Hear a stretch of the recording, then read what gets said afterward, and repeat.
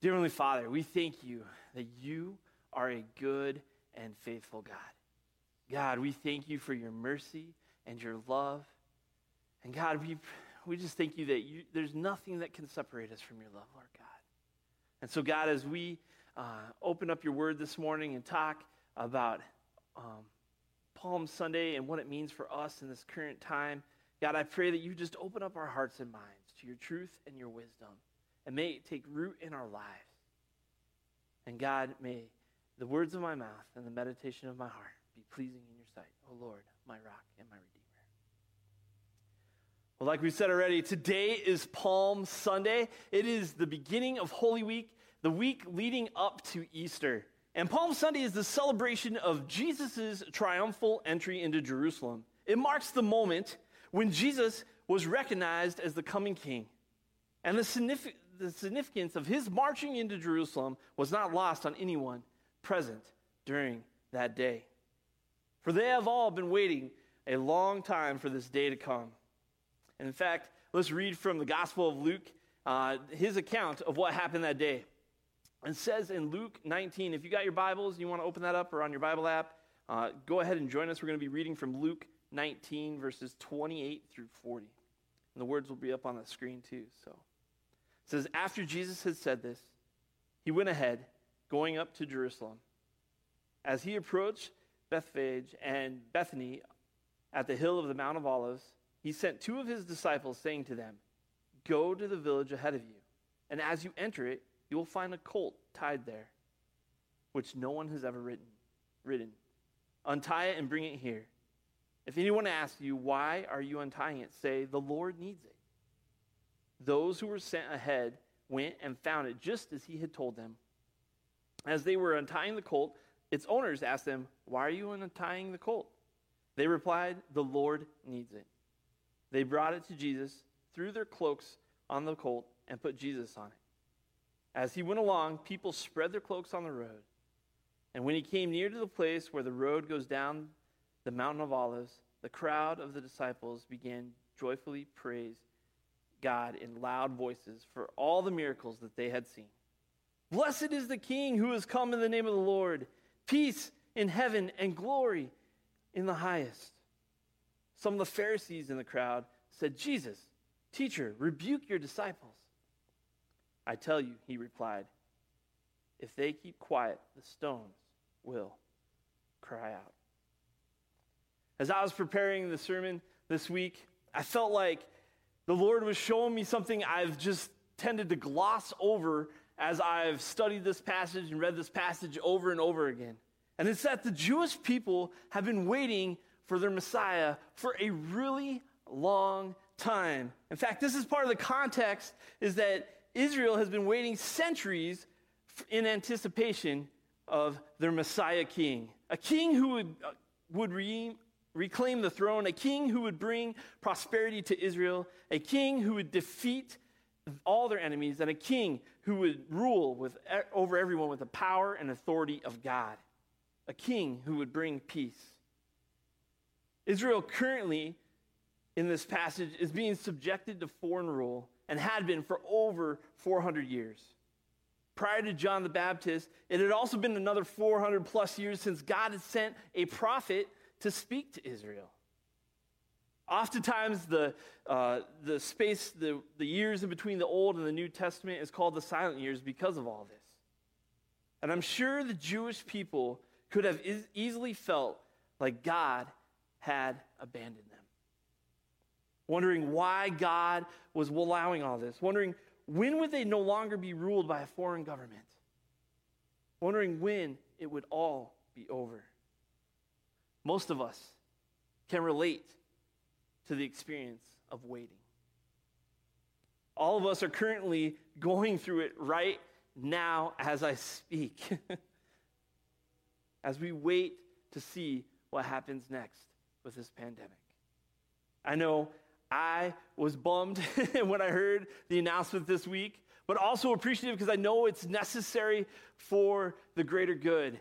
But I was bummed. I was looking forward to it being Easter week and being able to get out and go hiking and see my friends and come and worship with you all here at church. And so I was bummed. Waiting is tough. And most of us, we wonder how long this pandemic is going to last. We wonder, when are we going to be able to visit our friends and our loved ones again? We wonder what's going to be canceled next, what's going to be interrupted in our lives. We wonder if school's even going to start back up this year. We wonder if we're going to even have a job after this whole thing is over. And some of us have even lost our job already. We wonder if we are going to make it. Are we going to be okay? Is our loved ones going to be okay? What we are going through isn't easy. It's tough. This pandemic has disrupted most of our lives. But like Israel before Jesus' triumphant entry, we are in a season of waiting. Waiting is tough, especially when it's so uncertain. While we don't have an option to choose to wait or not right now, we do have a choice on how we wait. And I think there are several ways that we can learn to wait well during this season as followers of Jesus Christ. The first is this: let our actions speak of our love. Jesus sets the example as a humble servant. We see this in his triumphal entry as Jesus humbly enters the city on a colt. And he humbly lets others proclaim who he is. He didn't come in like a conquering king on a horse with this huge parade and yelling and saying he was king.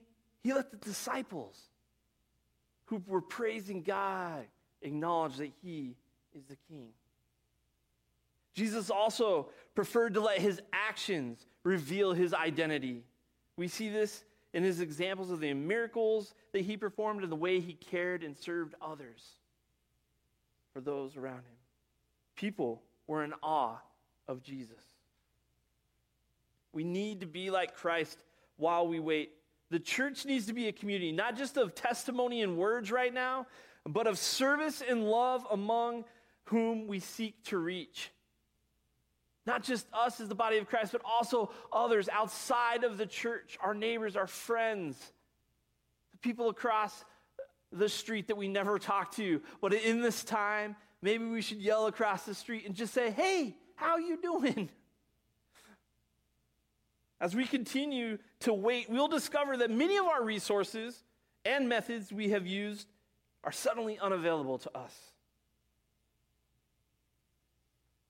But the most essential resource is still available to all of us right now. And that is being able to serve others in love. The reality is that God has called us to a time like this, given us a mission so that is to serve those around us, whether it be people from our church, our neighbors, or our own families. That is one of the major reasons that we launched our Helping Hands ministry last week, along with our emergency fund, to help people who are in need connect with those who can help provide help. In fact, we would love for you to connect on our website right now and sign up for that. If you want to labor in love, sign up, as I'm willing to help. And if you have a need, don't be ashamed. Get on there and get the help that you need. We are the body of Christ. We need to be helping out. And I know most of you guys, a lot of you guys have already started. Many of you have sewn masks for our healthcare workers and our community. You guys have been running meals to other people. You guys have been donating money for those who are in need, reaching out to your neighbors, asking people how they're doing, checking up on people. You guys are getting it. You're killing it. Keep it up. Keep going strong, for we have a while left. For some of you, this might be a season where you need help. And that's okay. There is no shame in that. This pandemic has hit us hard. And we are here to serve each other, and that's part of the beauty of the body of Christ. As when one of us is hurting, we come around each other. And I know that's more difficult being socially distanced from each other, but there's so many ways that we can continue to connect and serve one another during this time. So if you need help, please reach out. We are here for you. The next way that we can wait well is by trusting in the Lord. This is easier said than done. Not because God is untrustworthy, but because we ourselves often get in the way. We often think we know better, or we forget the promises that God has given us through his word. Promises like, I will never leave you or forsake you. Or in Matthew 6:31-34, it says, so do not worry, saying, what shall we eat? What shall we drink? What shall we wear? Or where's our teepee? For the pagans run after these things, and your heavenly Father knows that you need them. But seek first his kingdom and his righteousness, and all these things will be given to you as well. Therefore, do not worry about tomorrow, for tomorrow will worry about itself. Each day has enough trouble on its own. God gives us these promises to remind us that he is a good Father and is for us, not against us. Lean into trusting God during these times. It is important because you might not be able to see what he is doing behind the scenes. This takes us back to our story of the triumphal entry. During the 400 years of silence prior to this, God was working behind the scenes. No prophet had spoken to Israel, but things were at work. And often some of the circumstances that Israel would have complained about, God was using to pave the way for Jesus Christ. The Roman Empire had established a road system from Europe into the Middle East, all the way into Egypt. And along this road, there were towers every mile or so, making this travel safe for the first time. So you were able to take caravans and not worry about bandits and people robbing you on your way on a long journey. So this revolutionized trade and travel. And with it, a common trade language was developed in Greek. So for the first time, many different countries were able to have a common language to communicate with each other. And so both of these developments helped the disciples and paved the way for Jesus' ministry, and most importantly, paved the way for the disciples to spread the good news that he has risen. We're not always capable of seeing what God is up to behind the scenes, but we should trust in the one who made the heavens and the earth. I know this from personal experience. In fact, I wouldn't be here preaching to you today had it not been for a super bad experience in my life. When I was growing up, my parents started a business. My dad worked in glass. He did shower doors and mirrors and new construction and windows and things of that nature. And so he opened his business when I was in junior high. And instantly, I'm working for my dad because I love my dad. And pretty soon, my mom quits her job and starts working for the family company too. And my life trajectory at the moment was, I'm going to graduate high school. I'm going to go get an associate degree in business. And I'm going to take over the family business when my dad's ready. And until then, I'm going to be a glazer and work the jobs.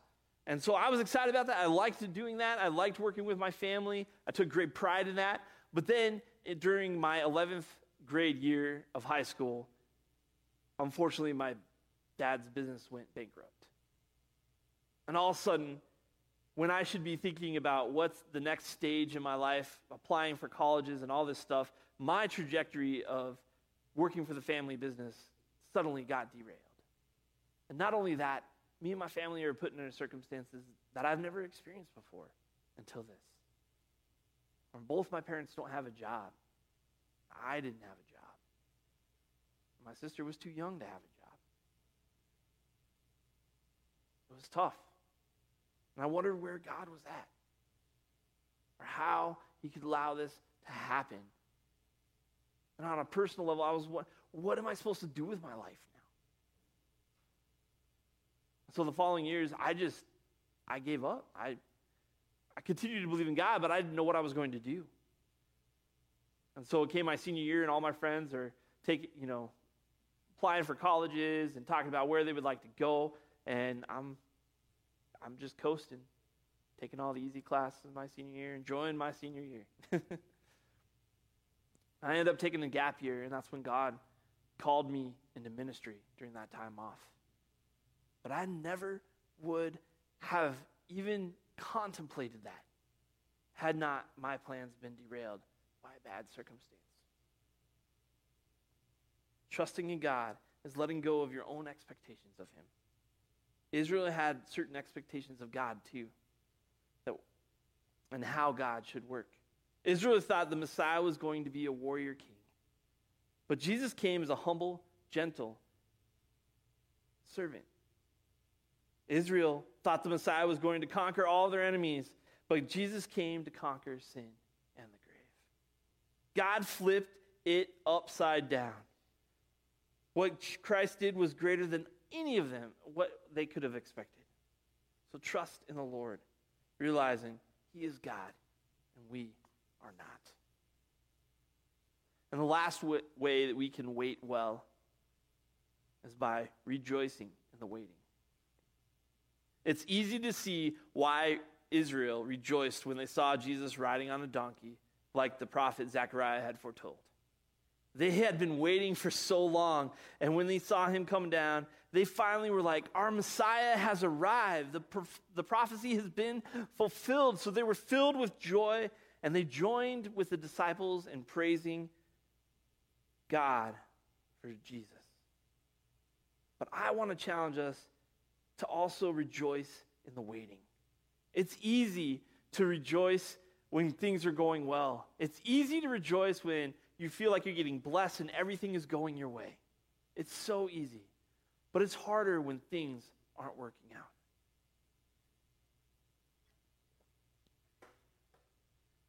I got one more story for you about how I've seen this come to fruition. It was very impactful for me. When I was serving up in Alaska as a youth pastor, we took a mission trip to Western Alaska where we served a remote village and we were painting elders' homes in the village. A lot of them were elderly, they couldn't paint, and a lot of the other villagers weren't taking care of their homes for them. And so we came in when we were painting homes, and so we'd been there for a couple days, and this was a dry village, because a lot of the native Alaskan villages are either wet or dry, whether they allow alcohol or not. And this was a dry village, and somehow somebody had gotten a shipment of alcohol into the community, and one night somebody got drunk and murdered their uncle. And we were there, didn't know that happened until the next morning. And there was a hush in the village as we gathered our supplies to go paint homes. We got some weird looks as we rode our ATVs to the site. And soon we got word of what happened that previous evening. And we immediately stopped work to respect the customs of the village. And we went back to the church that we were staying at. But we got an invitation that day, none like I've ever experienced before. We got an invitation to come to the home of the recently deceased and do a hymn sing. I'm like, what's a hymn sing? I'd never even experienced that before. And part of their culture and part of the way that they grieve is so beautiful. They gather in a home, they pack people in, they drink tea and coffee, and they just sit around with hymnals and sing praises to God. At such a tragic time, they're lifting their voices to the Lord, praising him, asking him to see them through, sharing stories of the person who has just died, and then singing again. This was so impactful for me because I had never experienced anything like this in my life. A pit of despair, being in this place where I couldn't even imagine. I was like, man, if I had somebody that close to me pass away, I don't think I could sit there and praise the Lord. I think I would be angry, especially if they were murdered. But they sang. And what I saw was, while singing in that kind of strife and struggle, it attunes your heart to the Lord. And you're reminded of his hopes and his promises. You're reminded of his love and his goodness.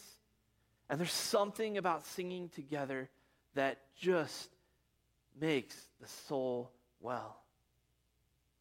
It was beautiful. And so I want to encourage you guys right now to sing and rejoice in this waiting. When things are tough and when things are grim, that isn't a time to sit in a pit of self-pity, but to glorify God and let him, through song, bring you out. So as we pause and reflect this week on the life of Christ and what he's done for us, let us live out our waiting well. God has called us for such a time as this, brothers and sisters. He's called us to let our actions speak of our love. He's called us to trust in the Lord, and he's called us to rejoice in the waiting. And when we're done with this, family, when we're done waiting, I want to throw the biggest party ever for our church in celebration, but we can still rejoice now. But we have that to look forward to, and it's very similar to just the hope that we have when we get to commune with God in heaven, that we get to gather again and we get to worship God together as the body of Christ, and it will be glorious. But until that time, let our voices not grow faint. Let our love not dry down. Let us trust in the Lord and continue to lean into him during that time. Will you please join me in prayer? God, we thank you that you are God that sees us through, that you are over all this, despite our circumstances, that you are sovereign, and you are still worthy of our praise despite what is going on, that you are still there and faithful. And so, God, I pray for the hurting right now, those who are sick in our community, those who are worried. I pray that you would release them of their anxiety. Lord, those who are struggling, God, lift them up. Breathe a fresh air of life into them. And God, for those here hearing of this hope for the first time, God, I pray that if they are compelled to draw into a relationship with you, God, I pray that they would give their life to you in this very moment, and they would just pray that you would be the Lord of their life. We ask this all in Jesus' name. Amen.